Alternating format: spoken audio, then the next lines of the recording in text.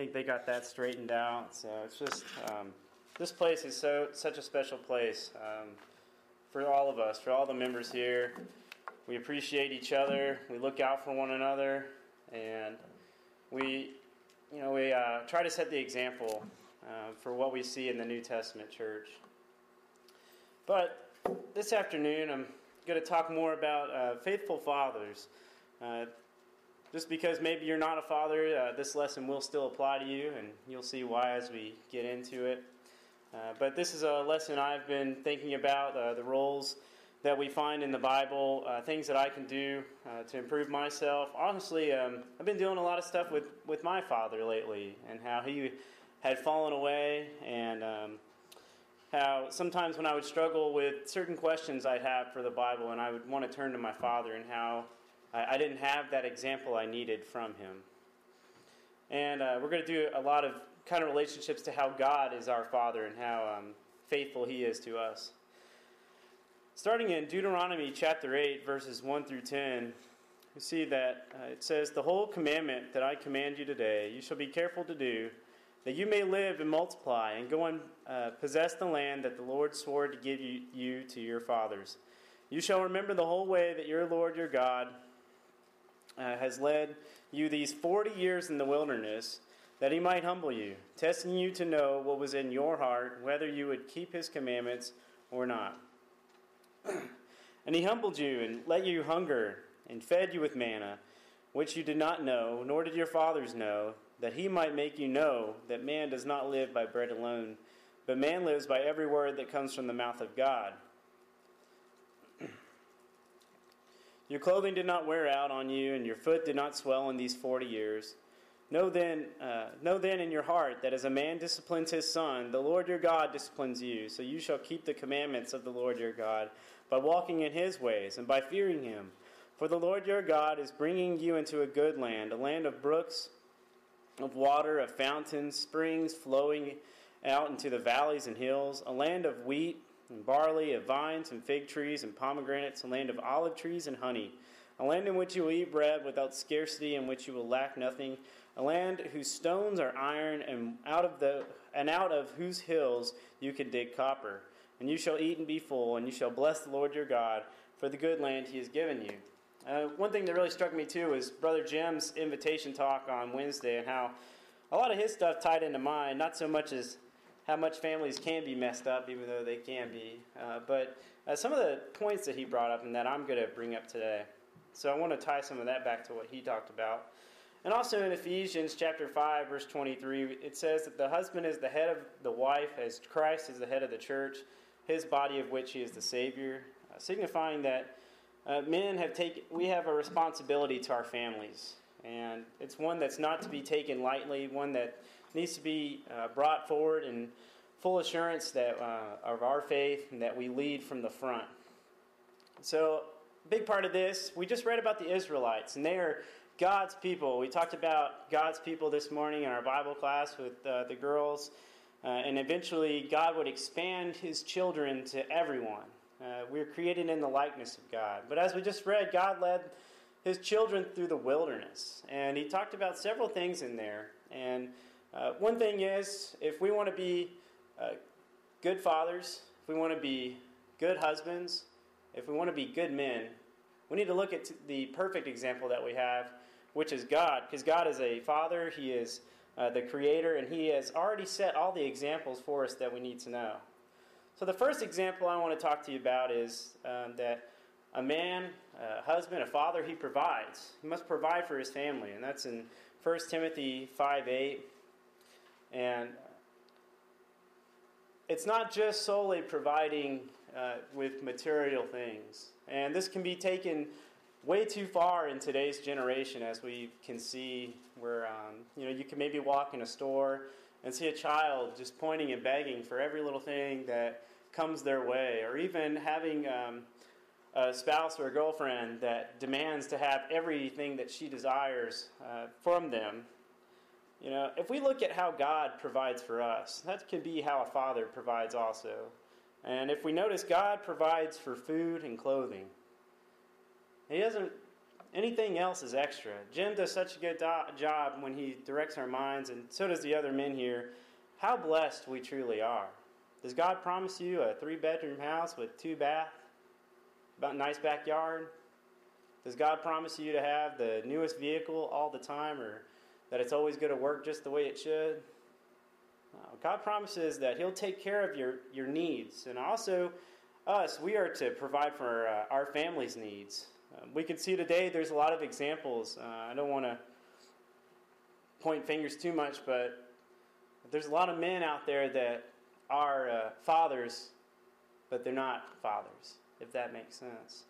They're able to have children, and they absolutely abdicate all the responsibility. They don't want nothing to do with it. They're able to have children, but don't want to accept the responsibilities of that. And they don't want to provide for their family. So many people we can see are just so willing to be lazy, and they want everyone to do stuff for their own. But we as men of God are not going to be like that. We as men of God will provide for our families. Second thing a husband and father does is by what God provides. In Deuteronomy 8:3-4, He ensured that they had clothing and feeding. Scott did a lesson, I lose track of the time, but it was whenever it was the Daniel, Shadrach, Meshach, and Abednego. I try to use their Hebrew names, but I couldn't think of it at the moment. Whenever he said the smallest detail that caught him was their clothes didn't even smell like smoke. And what a amazing detail that so often can get overlooked. But he brought that up, and it never left me from this day. And if you notice here, you think about walking through the wilderness for 40 years. Anybody walked on their feet for all day long? And it says their feet weren't swollen. Not only that, how many shoes can you go through when you're walking around in a wilderness for 40 years? Quite a few, right? I think you can even be safe to say you wear out some clothes after a while walking around. You have to get new clothes. But here we have a detail where God, He provided food for them to eat. He provided clothing for them. He provided for their feet not to get swollen, not to hurt. That's something you can see where people have to walk great distances all the time. And man, one thing that, I'm not a big fan of walking in sandals for miles and miles. And I'm sure that's what these people had to do. But God looked after them in every single way. But as we also understood, God tested them too. Even while He was punishing them for disobedience, God was faithful. He still provided them the manna and the clothing. When people disobey you, do you want to provide for them always? I could never see Carl or Ann, if one of the girls disobeyed, and saying, "You disobeyed? No supper for you. See you in the morning." It's kind of cruel, isn't it? Is that really setting a good example? One thing Logan talked about, I know whenever I get up here to speak, I like to bring in a lot of things y'all have brought in. Is if you were to send a child away in anger, you send them to the room alone, you leave them with the devil in the room alone to their own thoughts. That's something that we as men, as fathers, even mothers, I'll tie that in, need to be careful of, is how we're conducting ourselves around our children. Another thing is, when we do the same as their children, as they grow, they require obedience. Jim talked about how does God test our hearts to know what we're going to do? Let's be honest. God knows what we're going to do. He knows our hearts. I talked with Landon and Barb earlier today, and that's what God knows us before He even makes us. God knows us better than we know ourselves. And as children get older, if you want to ever take nursing classes, you'll understand that there's a developmental process. I don't always agree with all of what they say, but some of it does make sense, especially around the school age years. They want to start establishing rules. Have you ever had a kid that wanted to play a game and they got to make up all their own rules? Or if there weren't any rules at all? It's pretty chaotic and doesn't make sense, and you can't ever really figure out what's going on. So boundaries need to be set for children. And what happens to these children that grow up without boundaries, without rules, with parents that have said, "I love you so much, you can do whatever you want, buddy, my little friend, little sister"? They're not any of those. Now, don't get me wrong, as an adult, we get to share a different kind of relationship with our parents. I would be willing to say that we become friends too.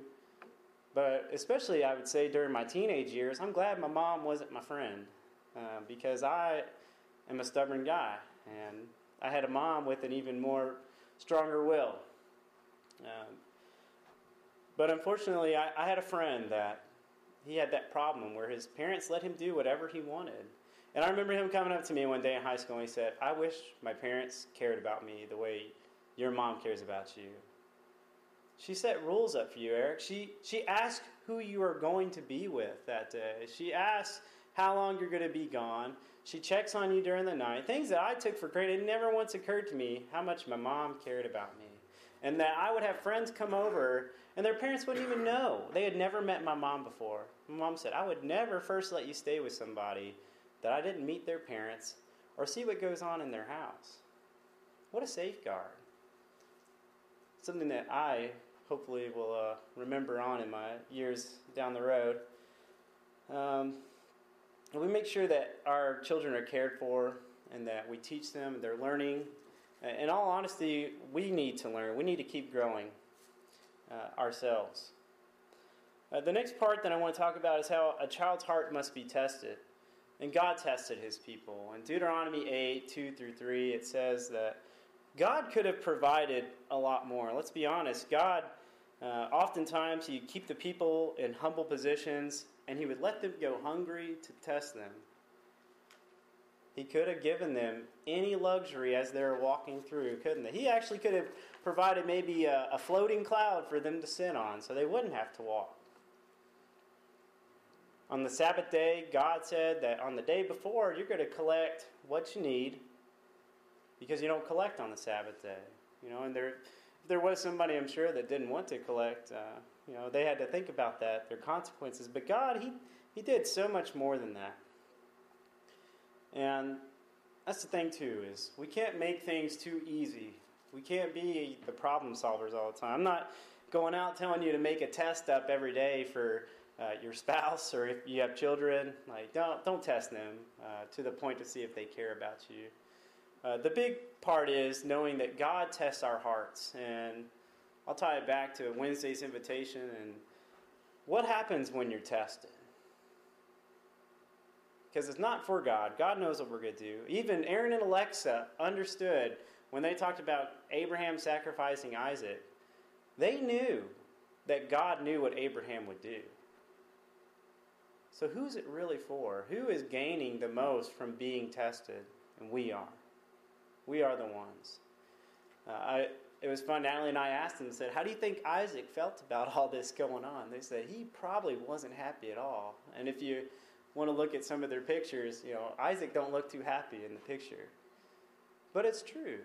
Abraham, though, he was, and then we tie it back into Hebrews, where it shows in the Hall of Faith why Abraham believed what he believed. He believed that God could raise the dead.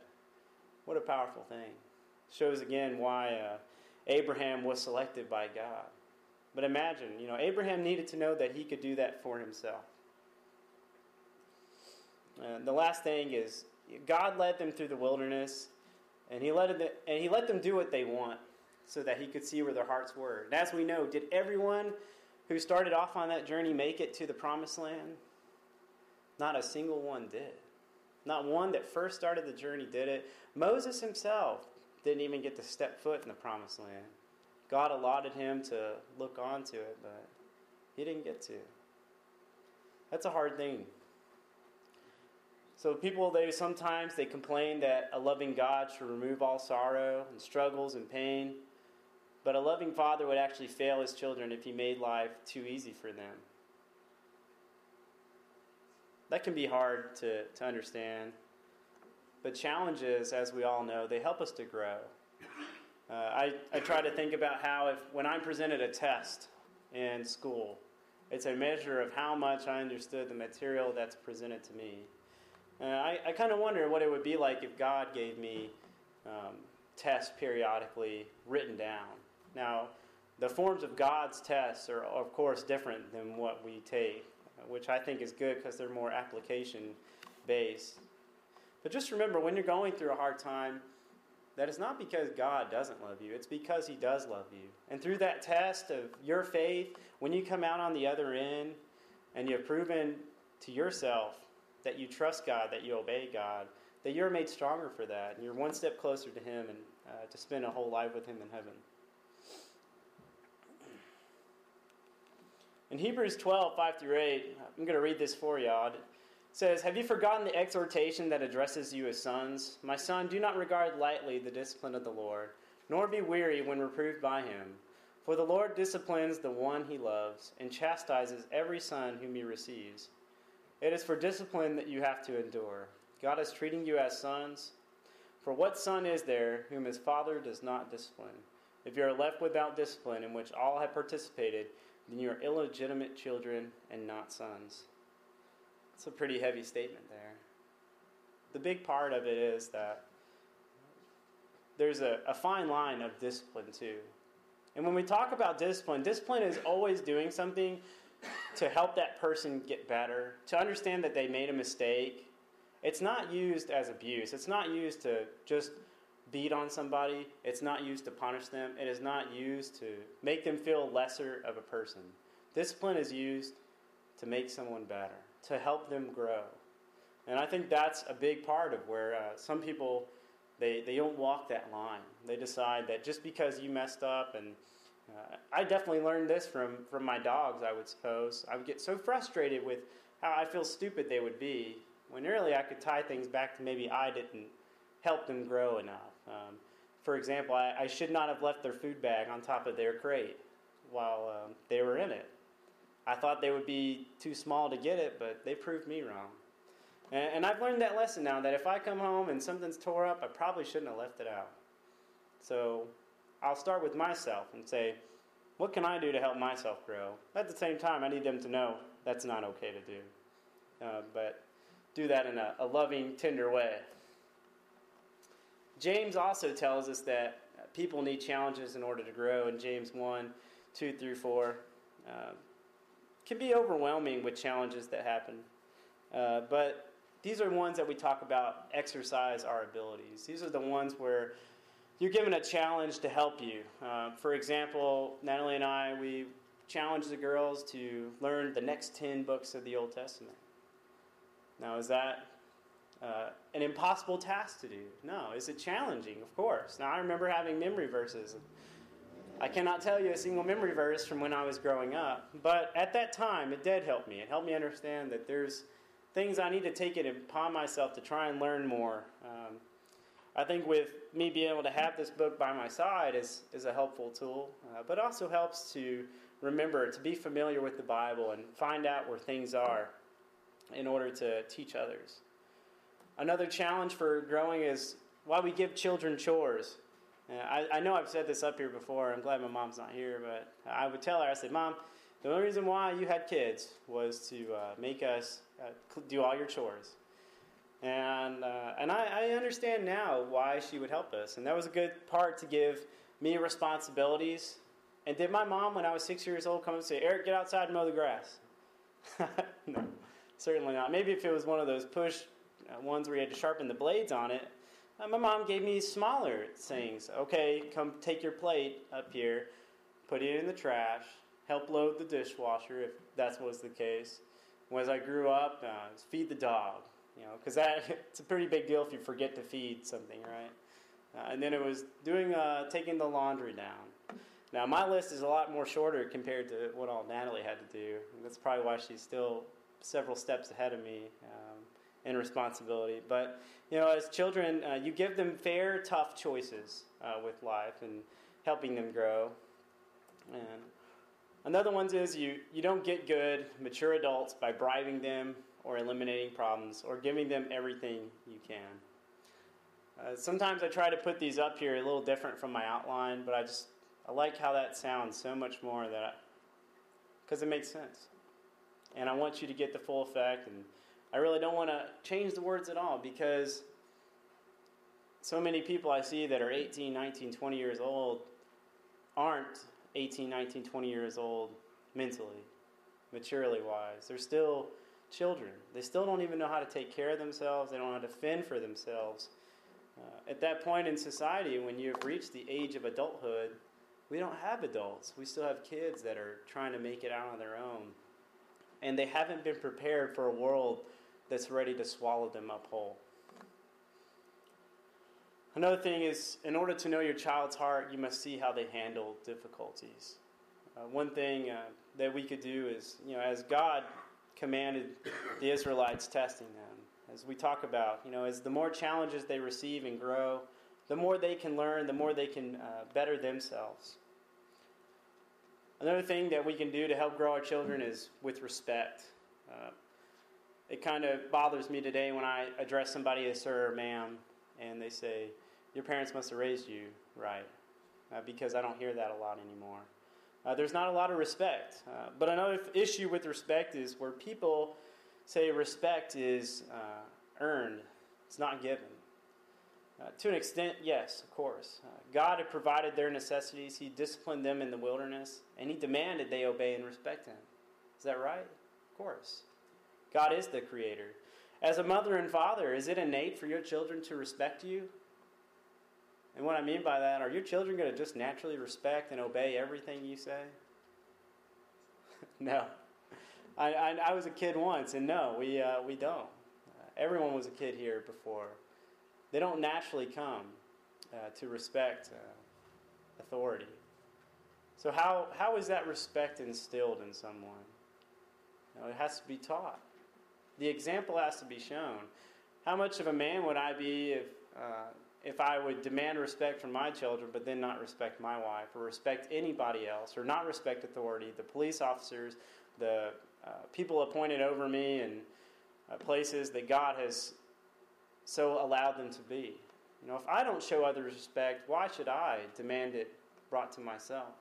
That's one thing I've never understood with criminals, how they could act the way they do and hurt as many people as they do, but as soon as someone has hurt them, then they don't see that difference of how you could hurt somebody, but no one can hurt you. Another part of respect is when everyone wants it, but the father included, but it's demanded.